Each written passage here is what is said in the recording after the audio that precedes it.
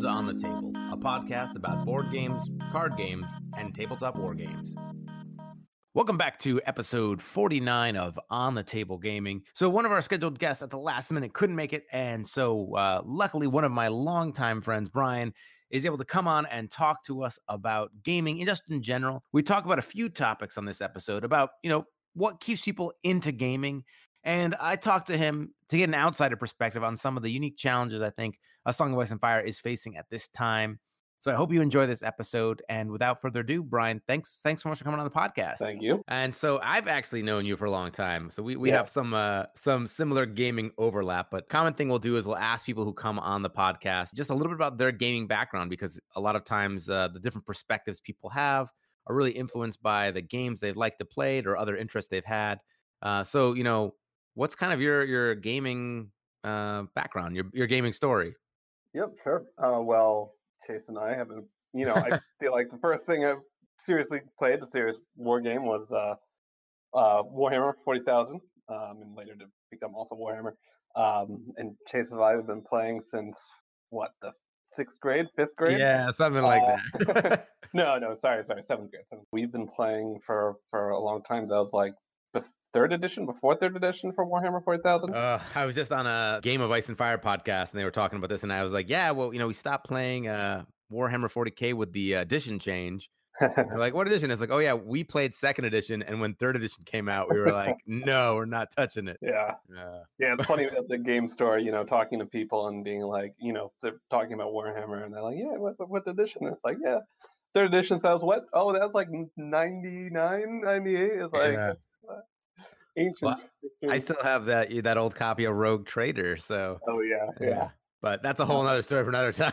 Sure. I mean, I think that'll come up in the discussion today, just because it's sort of our first experience with the kind of shift in the game, the shift in games like this. After we played till 2002, 2001 maybe, and then after that, I didn't play many war games. I was mostly playing just Magic. That was sort of the big game that I kept on, coming back to and playing with friends. And then a lot later on, I picked up War Machine, I think, when you actually brought it up.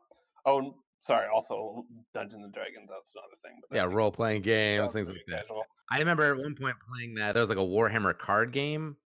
Not the one that's out now, but it was like a Warhammer 40K card game. Yeah, and that was actually a very good card. I really liked that card game. It was we didn't play it for a while, but I remember, it seemed like a very novel and different approach to a card game. And I actually have found that Games Workshop have produced at least I've only played a couple, but the last one I tried at the PAX Unplugged was also another interesting card game that played very differently. I'll have to check that one out. Yeah. I haven't really played it since, but when I played it at the convention, they were, it was kind of interesting. So not too long ago, how long ago was that, do you think, that we started playing War Machine? Or it was in 2nd edition. Initial purchases. And then it got big again with Mark III kind of changed things up. Yeah. And you're still going strong. Yes. So, we played a little Mark II years and years and years ago. And I don't think we ever really picked that up too much. And then I forget why I decided to play why War Machine came back. I don't know if it's even with Mark III. I think that was, but that's when it really sort of. We can acknowledge here that I think War Machine checks a few boxes for you. It's got your big machines. You've got your. Oh yeah. It's got the appropriate factions, which I feel like is actually a challenge for me to getting into other things like Legion and Song of Ice and Fire. They don't necessarily have my monstrous factions that I want. Right. They don't have my, unholy monstrosities and, undead. So you'd be one of those people that would want to wait for like the Others or some sort of White Walker faction to actually be a thing. Even though in the books we haven't seen anything like that yet, really. Perhaps. I don't know your how Grumpkins and Starks, Perhaps I don't know how the White Walkers would be balanced, but we do actually have a cool fan faction when somebody made it on like corpse piles, where like the more stuff dies, the more powerful they can get, and they can like kind of expend those tokens. Yeah. But it's all fan faction. Not Yeah. official, but I've been playing for a long time, kind of enjoying it. Now, what I always enjoyed, for me, I always really got like more heavily into theme first, where I feel like you were often more someone who was looking at like interesting game mechanics. Yeah, I never really I didn't really follow the lore that closely. At the same time, I was interested in just general like, unit design and model design and stuff like that. Yeah, I mean, Tyranids was my army of choice in Warhammer, and then I tried like Chaos and in original Warhammer Fantasy, and then moving on to Undead later. But yeah, I just sort of generally went with the theme. I like the general theme of the army, but I never really dove too far deep into the lore. So one of the things I wanted to talk about today then is, sustainability in gaming. Hmm. And, a lot of times just from the like keeping up with it, war games themselves have a sort of like built in like keeping up with the Joneses component where Yeah, oftentimes they're like kind of these frequent releases of new units. And, there's maybe not pressure, but there is part of the game and maybe part of the fun of the game too is also just keeping up with the new things. yeah. And, I feel like we both have maybe played certain games that we've moved away from or maybe even come back to later. Um, but, when I talk about sustainability in gaming, like, I don't know, what kind of comes to mind for you personally? And what's your experience been with, staying engaged with a game? Hmm. Yeah. So I feel like I think this is always sort of the default. Everyone's like, oh well, everything should be balanced, and I think that's definitely something that keeps it from being discouraged by the game, where you feel like you don't want the marketing, the business demands of a business to interfere too much with the playability of a game. Hmm. Like you don't want them to just print money effectively when they come out with new units, because new units are much better than the old units and stuff like that. And that's sort of, originally what I think discouraged us. We stopped with 40K at least, and also sort of the radical changes in the rules. But yeah, I mean, I guess that's sort of one element. Yeah, because I think back then, especially Warhammer games, were not known for their balance. No, I mean, definitely not. I don't know nowadays if that's the way of it either. So to basically be able to come back to a game that you're playing that maybe seems like it's changing, but it's nothing like too dramatic, right? It's not like a whole new rules overhaul. Hmm. And the new units coming out add interesting elements to it, but at the same time don't kind of break the established foundations or, Yeah, invalidate the things you've already purchased. yeah. So you've been playing War Machine now and you're getting much more competitive with it. Well, How has it been? Well, you're doing some tournaments more, and how has that been keeping your attention? Now, I know for those of you that don't follow War Machine, they have like a development cycle where it gets a lot of feedback on their units. Does that factor in at all in helping keep the game interesting to you? yeah, definitely. But one thing I find, you know, good about any game and what kind of engages you is actually not the new stuff necessarily, but actually going back to the old stuff. I feel like if you can sort of make a tweak to something or add a new model or whatnot that adds a new element to it. It gives you a chance to look back at old stuff and be like, oh wow, okay, now with this new unit type or whatever, all this old stuff suddenly has so much more use or has a completely different application. So I think that new stuff does is great to enhance the game, but I think it's at its best when it's actually enhancing the existing stuff. And so that's something that's sort of built into the A Song of Ice and Fire model, where you have your unit boxes and then you have your commander boxes that will give you like 5 new commanders with all their cards, their abilities. They usually synergize well with certain types of units or have like a different play style. And it's Mhm. always hard when we're giving like recommendations. People are like, I want to get started in the game. Like, I bought my starter set. Like, what's the next thing I should buy? And Mhm. oftentimes people will be like, buy a hero box because suddenly you're going to play what you have in like a ton of different ways. Mhm. Or, you buy another unit and you keep playing the 2 commanders you come with and you learn to play them well and you build up from there. But I feel like that's like another lever that for Song of Ice and Fire that they can pull to try and keep people interested. Mhm. But even that is kind of a slippery slope. And I wonder at like some point, is game bloat just like inevitable? Like you can only add so many other characters like that to expand a game. And I don't think A Song of Ice and Fire is anywhere near there yet. It's such a young game. Sure, sure. But that's such a clear lever that can be like toggled I wonder down the line, what does it look like 4 years from now? Yeah, When it's like, we have, a ton of hero boxes and there's all these different things you can adjust. yeah, Does it become overwhelming? yeah. Do you feel Well, like that happens in other game systems you play? definitely, and I think that all those games, the systems sort of develop the games develop a way to deal with it. Magic has its sort of standard versus legacy, modern, all that set to basically split things up and make sure you're playing with a lesser set of elements, a lesser set of you know game pieces.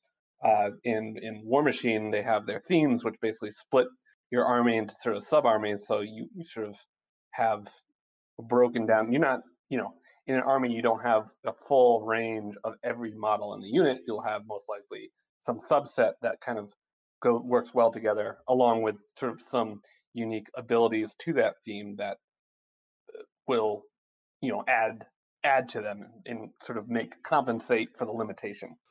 Does those sort of compensations, do you feel like that makes just playing like not in theme not viable? So, for example, Song of Ice and Fire is still really young. Lannisters have your like kind of standard Lannister forces, but then we have like the High Sparrow and like the Faith Militant and the Poor Fellows, these sort of like fanatical elements, which kind of is like a sub section of the faction, and Hmm. you can mix all these things together. Now, would a theme for this maybe look like then you'd have some sort of benefit or restriction, and you'd only want to choose stuff that fit within that thematic value, and there would be some sort of incentive to play? Hmm. Does that make it, is there a concern that something like that would maybe, while benefiting playing certain units, like does it just invalidate other forces and like maybe take away from the creativity of list building? That's hard to say. There are some lists that are, or rather themes that are, you know, potentially more limiting or just Hmm. have a sort of very small subset. And, I feel like if you look at sort of the tournament play, those themes aren't really played at all. So that's sort of a subset of units that aren't played, that don't see much action. But that could all change. And, you have a CAD that sort of enhances each theme. Um, Basically, development cycle, just adding new units to that theme. And suddenly, you know, that fundamentally changes. And now you're re examining what you had in that. So, sure, I think there's definitely themes that go have lulls, and there's some themes that like have clear benefits that more concrete benefits, and others that have less concrete benefits. But yeah, I mean, I think that in list building, it's not necessarily completely limiting. It just sort of kind of creates this discrete kind of toggle, you know, discrete set of decisions you have to make, and then all the mini decisions kind of. Build off of that. Yeah. Yeah, I wonder. So it's like, is it for a game to grow and like sustainably grow? Does it just need to have enough toggle points that you can make those adjustments then? Yeah, yeah, Like, so hopefully. themes or some sort of element like that of list building lets you add other incentives to take other units, Hmm. different commanders. I know in War Machine you have those Warcasters. We've got those in A Song of Ice and Fire. The other thing then, in a really big one for A Song of Ice and Fire, is the scenarios, the game modes, and they're actually in the process of uh, teasing a future 1.5 scenario update. And so we're in this kind of weird spot where most of the community is still playing 1.4. They have put out like the beta versions of 1.5. There's a lot of people playing kind of the new stuff, but also some people playing the old stuff. And but is at least the promise of change of scenarios, does that help with sustainability? Do you find like for other game systems you might play, when new changes are coming down the line, is that just another thing that keeps you excited and like hooked into the game? Yeah, definitely. And actually, with the new release, one thing they did recently, which was a pretty good idea with War Machine, was as we were talking about, the themes are limiting. They the themes also were sort of pushing you towards like rewarding you effectively for picking a certain type of units that are Hmm. fit in that theme. So you have sort of a division of like your heavy, armor warjacks as they call them in War Machine, um, and then you have your infantry, and the themes used to push you to say, okay, you have to have a certain number of points of infantry to get these rewards, like get basically free models. Hmm. In the recent version, they now remove that restriction. Now they say, depending on the size of the battle that you're playing, you get a certain number of free things. You're still limited to the units that you have in that theme, but you can play it however you want in terms of what's in that subset. So you never discouraged. You're now not discouraged to play. Maybe there's certain casters that are better with heavy, warjacks than they are with infantry. Now you can sort of try those casters in these themes that were at one point not sort of, that were more infantry focused. Now still focus on infantry, but give you some, don't discourage you from taking these, heavier units. So say they nail it now. Now you have like maximum flexibility in your list building in these themes. If they were like, this is going to stay the same for forever, would that impact your enjoyment of the game, do you think? Or do you think they've hit this sweet spot? Or do you think they have to have some sort of update or change in a year? Yeah, you definitely want changes. You definitely don't want things to get stale. And definitely, especially because you're sort of keeping up with the meta, the meta kind of is constantly changing. And I imagine, adding new units is a way to sort of kind of deal with the meta. You see what's the most powerful thing as developers of the game, and realize, okay, well, now there's some holes in dealing with these popular metas and these certain factions and certain themes.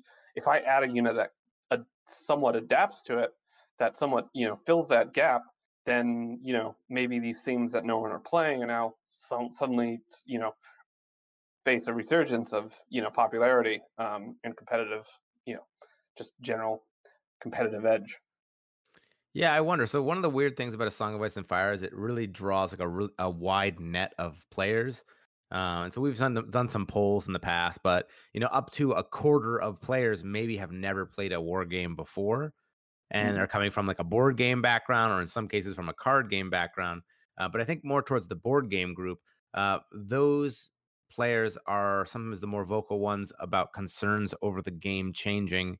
And does it imply that there are problems with the game if things need to be changed? That it wasn't as like well thought out. If now we're getting new scenarios, why were the scenarios not right the first time, or something like that?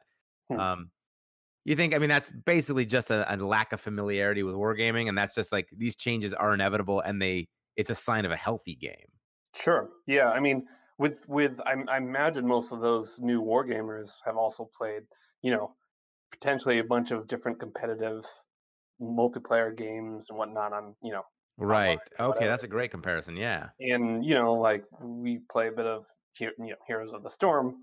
That game just changes all the time, and they just keep on tweaking, and it's great. And I mean, the advantage of that video games have over any strategy game is if the rules change, they your end user they'll have to maybe change their strategy a little, but they don't also have to completely relearn new things. Those changes aren't just optional, and you're always going to be playing by with new mechanics and new rules, versus there's sort of the challenge of introducing more information, all the things that as a player of any sort of tabletop war game, you suddenly now have to learn about, discover, and unfortunately, hopefully not discover it sort of mid-game or something when you're right. Suddenly a unit has a completely new ability or is so much more powerful than you thought it was before. So, but yeah, I think that's part of that is being able to just sort of distribute that information, which is, helpful, is made possible a lot, or at least that information is better disseminated by sort of having a centralized app that like keeps people aware of any changes and, has all the stats and rules and everything in there, and allowing them to push that information to the user through that medium. And I think for A Song of Ice and Fire, one of the things that's been helpful with that is they have an app kind of like War Room for War Machine. They have the War Council app, and Fabio Curry, the lead developer, and the tech guys over at Command Games, they've done a really great job of like listening to people's feedback and trying to like consistently update the app to make it as user friendly as possible. But they recently, or not too recently, but a few updates ago, they added in like all the rule books, game modes, the FAQs, everything is in the app itself, so you can just find. It's like your one-stop shop for any clarifications. Hopefully that'll help when we are moving forward with new updates and keeping it so that the player base is like all playing essentially the same game, and it doesn't become like kind Mhm. of fractured. But I wonder too. Sometimes people talking about the game is like releasing too much, too fast, or not enough, not fast enough. Typically, Mhm. we're seeing like a couple of units every month, but maybe not every faction's getting something. Sure. Um, but as someone who's like, got a somewhat long gaming background and different stages of life where our incomes have definitely changed, and when we were playing in like middle school versus now, there we can afford more. Sure. Do you think like what's a sustainable like release schedule look like to you? Like, do you think there's like an optimal releasing timing should it be like one thing every month, quarters? Do you think it's generally better for the state of a game to have like stuff trickle out or have kind of mass releases? It's hard to say. In terms of beta tests or testing new changes, I'm sure it's easier for them to just sort of trickle out and go through these stages where they, have an isolated change to a faction or a theme or what have you, a list, type of list, and just test that thoroughly, both with the users and internally, just so you're not mutating the game too much and wildly swinging sort of the balance of the game. But yeah, it's also kind of discouraging as a game. If you play a faction and not seeing anything happen with your faction for some time, do you have 10 different factions, they release one a month, you potentially have to wait 9 months or so Right. before you get to see any changes, 10 months I think before you see any changes to your faction. And seeing also sort of the interesting things happen with other factions and not yours is just can be potentially discouraging. I think that's kind of what happened to me when I was playing War Machine was the thematically that I really liked, the style of play, the look of the miniatures. Hmm. The next big like update for the faction was going to be like in like 6 months or something, but Yeah, it was focusing on like a completely different sub faction than what I played. yeah, Like, so I like very hyper focused on like getting specific models, and I was like, oh, but none of those are going to get addressed. So I was like, yeah, oh, and then when that happens, I'll have to wait, almost through all the factions for it to like cycle back around to us again. sure. And it's sort of like, that the desire kind of got deferred almost too much. Hmm. Um, so I don't know. I think the problem we're having right now, for me at least, in A Song of Ice and Fire, and you wouldn't do this with any traditional war game, but I think in my position, I try to cover it as much as I can. Is that stuff is releasing now a little? It's starting to get kind of challenging for me to keep up with. Now, I don't expect someone to collect like every faction of a game, but in the beginning, you could, for the price range for Song of Ice and Fire, for the number of things coming out, it was pretty easy to do that. This is a low cost game relative to other war games. But Hmm. now it's starting to get to that point where it's like, oh man, like I got to make some choices here. I guess I'm not getting these, and like maybe I got to drop this faction and just focus on this one. But at the flip side of that is that we had this situation with Gen Con where the Baratheons got an early release for people that attended, but it was like extremely limited. So some people have their hands on that. They're making battle reports. It's out there in the wild. People know all the stats for that entire faction, but it's not even here yet. It's not going to Hmm. be here until like the end of October. Hmm. And it seems like people are still excited for it, but it the general feeling, and I'm talking about like an amorphous thing here, but the community feeling seems to be like people are already kind of looking past it. Like it's already old news and it's not even here yet. Yeah, And so it's like we're missing this like, huge things coming that we should be like, this is one of the most sought after factions. People are already being like, well, past that in January, that's the Targaryens, and people are already kind of looking beyond the scope of what's coming down the pipeline. Uh, sure. and I worry, does that impact, people's interest in a game, and maybe early releases aren't the way to go like this in such limited numbers.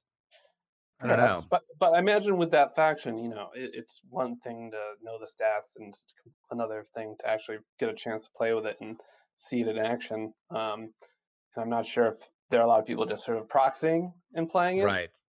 Or, or they're just and sort I of guess it talking won't about it. hurt their sales. I mean, I think people are still going to buy it and get it. Yeah. It's just that because there's nothing left to talk about it, there's Well, but sort of then like a once you lull, actually start like, playing it, you'll yeah, see the difference. You'll right. all the sort of real strategies will emerge, and you'll see it. So, maybe having it sort of lingering for so long, such a you know is there, I guess, do people generally sort of do, in your experience, do you think that people are like proxying it and playing it right now? So it's super easy to proxy units in this game because it's just a tray. You could put, meeples in the tray and like just slide it around, or pennies, and it would work. Yeah. Usually it's the cards that like the tactics cards that make it a little bit trickier. But I guess I could probably proxy a neutral commander and use the neutral tactics card and then take Baratheon forces with them and make it work. And I guess if you're really into it, those hardcore Baratheon players, they may have just printed out the cards and are playing proxy games. But for me, it's more just like in that community space, like the energy level dip is kind of like this weird thing where, it's sort of the wind got sucked out of the sails a little bit and you're just like, like, what does this mean? Yeah. But maybe not the end of the world. I think partially too, it's just such a young game that like any small things like this, it's always like, this is like the first time this has really happened. Or, we've had things that have gotten delayed in the past. We're like, oh, we had a month where like nothing came out. But people were still just like, they were more like every day talking about like, man, I can't believe we don't have this yet. Like, I'm so excited for this. Yeah. And I feel like we had that, but it was like last month. And now it's like, it's so close to being here. And people are just like, well, yep, I guess we're just sitting here. But depending on the competitive scene and how often, there's sort of tournaments and what have you, is that, I think as soon as that army is released, though, suddenly, seeing it in action is going to probably kind of bring that swell back. That's true. The question is, how long is there sort of this lull between when it's announced and released where, people aren't playing about it? Because in War Machine, what I see with sort of CIDs is people will, there are a lot that actually, they do take a while. I remember playing someone, maybe a month back, maybe more, who was playing the CID army, or rather CID sort of faction with a lot of new models that are proxied. And just to be clear, CID is community in development. They're like kind of like a beta testing stuff there, right? Yes, exactly. Okay. They're letting people try it out and report, show their findings, do battle reports so they can, let the community kind of know, or let the community tell them that if there's anything that appear to be, imbalanced with it or wrong, or underpowered even. So it's been a while since it's taken them a while. I'm not exactly sure how long to get some of these changes out. But I imagine, there's a lot of, in the competitive community, there's sort of a lot of preparation, a lot of like, knowing that this stuff is going to come out. It's, kind of other factions can sort of either predict a shift in the meta or, what have you, throw some new things in their list to sort of adapt. But as soon as it comes out, it's going to, completely change the competitive environment. Now, do you play a lot of CID games? Not really. I'm not even part of the CID. Okay.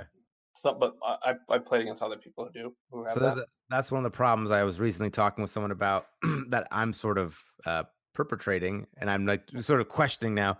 Since I want to like do podcasts or report on like the new stuff coming out. When they have like, hey, here's the beta version of like the upcoming rules for a scenario that's going to be released in like December or January. Like I want to be playing it and testing it out and being like, oh, what's going on with that? So when I go into my local scenes, I'm often being like, hey, I want to play like the newest new thing. Let's do this. But it's sort of like I'm actually like putting a wedge into the group. We have some people playing like not the old stuff. We have some people playing the stuff that is current. And then we have some people that are just playing the like 1.5 future stuff. And I start to worry, like, am I splitting this faction? Am I splitting the community and like, basically playing two different versions of the game? It's just hard for me because like I play some changes and I'm like, these changes are awesome. Like, I don't want to go back and play the other way. Sure. And so like now I have like a much less incentive to go out to some tournaments when I'm like, oh, they're playing like the old Feast for Crow scenarios. Like, I really didn't like that. I like the new one. And so now I'm just kind of waiting for those to become live.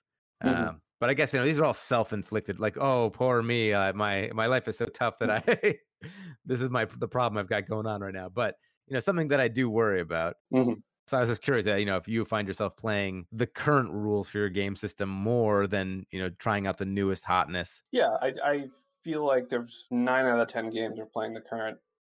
Okay. 11 out of 10. So it's interesting. It lets you sort of get a glimpse into what's coming, and it's also the community. We've got right here where we play. There's a pretty good group of people that we have that you can get all sorts of games in when you want to. That's the final piece. Then really is like when we talk about like sustainable gaming and what keeps people in gaming and coming back for more. How much of War Machine do you think is the game, And how much of it do you think in the end for you is like the actual community piece? Well, they definitely sort of influence each other. Like the game itself sort of dictates the kind of people that want to play it, right? So, most of the people who play uh, War Machine are older, Mhm. I think, We have that because for A Song of Ice and Fire too, actually skews a bit older too. I just want like my YouTube statistics. I feel like, is it possible that it's just wargaming is like an older person game? I know I think 40K and stuff like that is really trying to bring in younger players, yeah, but maybe is it wargaming as a hobby is just a bigger thing for your 30, 40, 50 year olds. yeah, perhaps it's yeah. I really cannot speak to that in terms of what the kids nowadays are All into. I know is the kids these days aren't watching YouTube videos, listening to the podcast. It's all like a strictly older viewership. So But just out of curiosity, since I mean, as a teacher, you have more insight into this than I that's do. true. What do you see? I mean, because they're definitely playing more games, right? Yes, so many more games. I mean, Yeah, obviously, video games, mobile games are huge. There's actually a lot of kids that play card games. yeah, Keyforge and Magic are the big ones.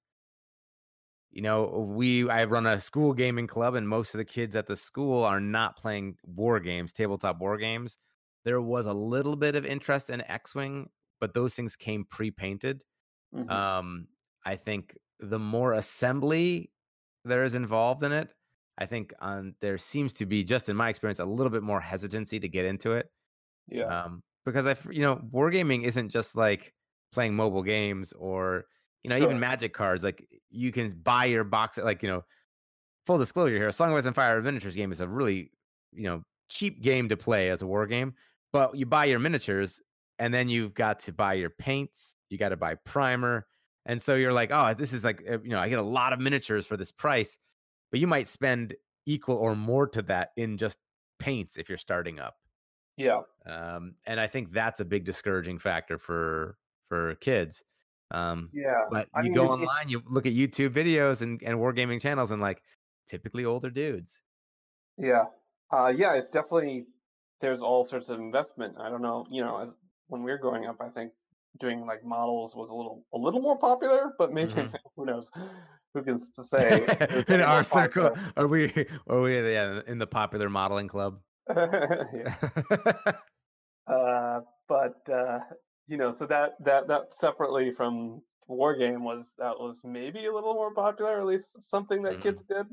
Uh, so there's sort of two elements, but yeah, in general, as the game proceeds, or rather with any game like this, there's an investment, and that's actually one thing I sort of struggle with is like, okay, you feel invested in your unit, like in your models, your armies. It's not just you putting together just you know randomly pulling elements from anywhere and then just sort of having the investment of just, oh, I've put this thing together. It's now, oh, I've painted them, I bought them, I've glued them together. You sort of are making more of a commitment to it, and there's sort of more of I've spent all this time to paint this really awesome model that looks cool and does all this stuff, and you want that model to do well on the table. I'm still trying to get you fully into A Song of Ice and Fire here. So I think last we talked, you were kind of holding out still. You've been using some of my stuff. You played some Night's Watch games. If you were hypothetically to jump into A Song of Ice and Fire, I'm sorry, let me rephrase that. When you jump into A Song of Ice and Fire, what faction, what house faction group from A Song of Ice and Fire would you be kind of excited to play as? That's a good question. I mean, I feel like You don't have your monsters, right? So yeah, I what's need the my next best monsters. thing? I need my monstrous, army to. I mean, the free folk do have giants, but they're Yeah, kind of like a that's horde good. army. And then, Um, there are potentially down the line dragons. yeah, but they're not monstrous enough. Maybe There is the mountain. He is quite a monster. that's true.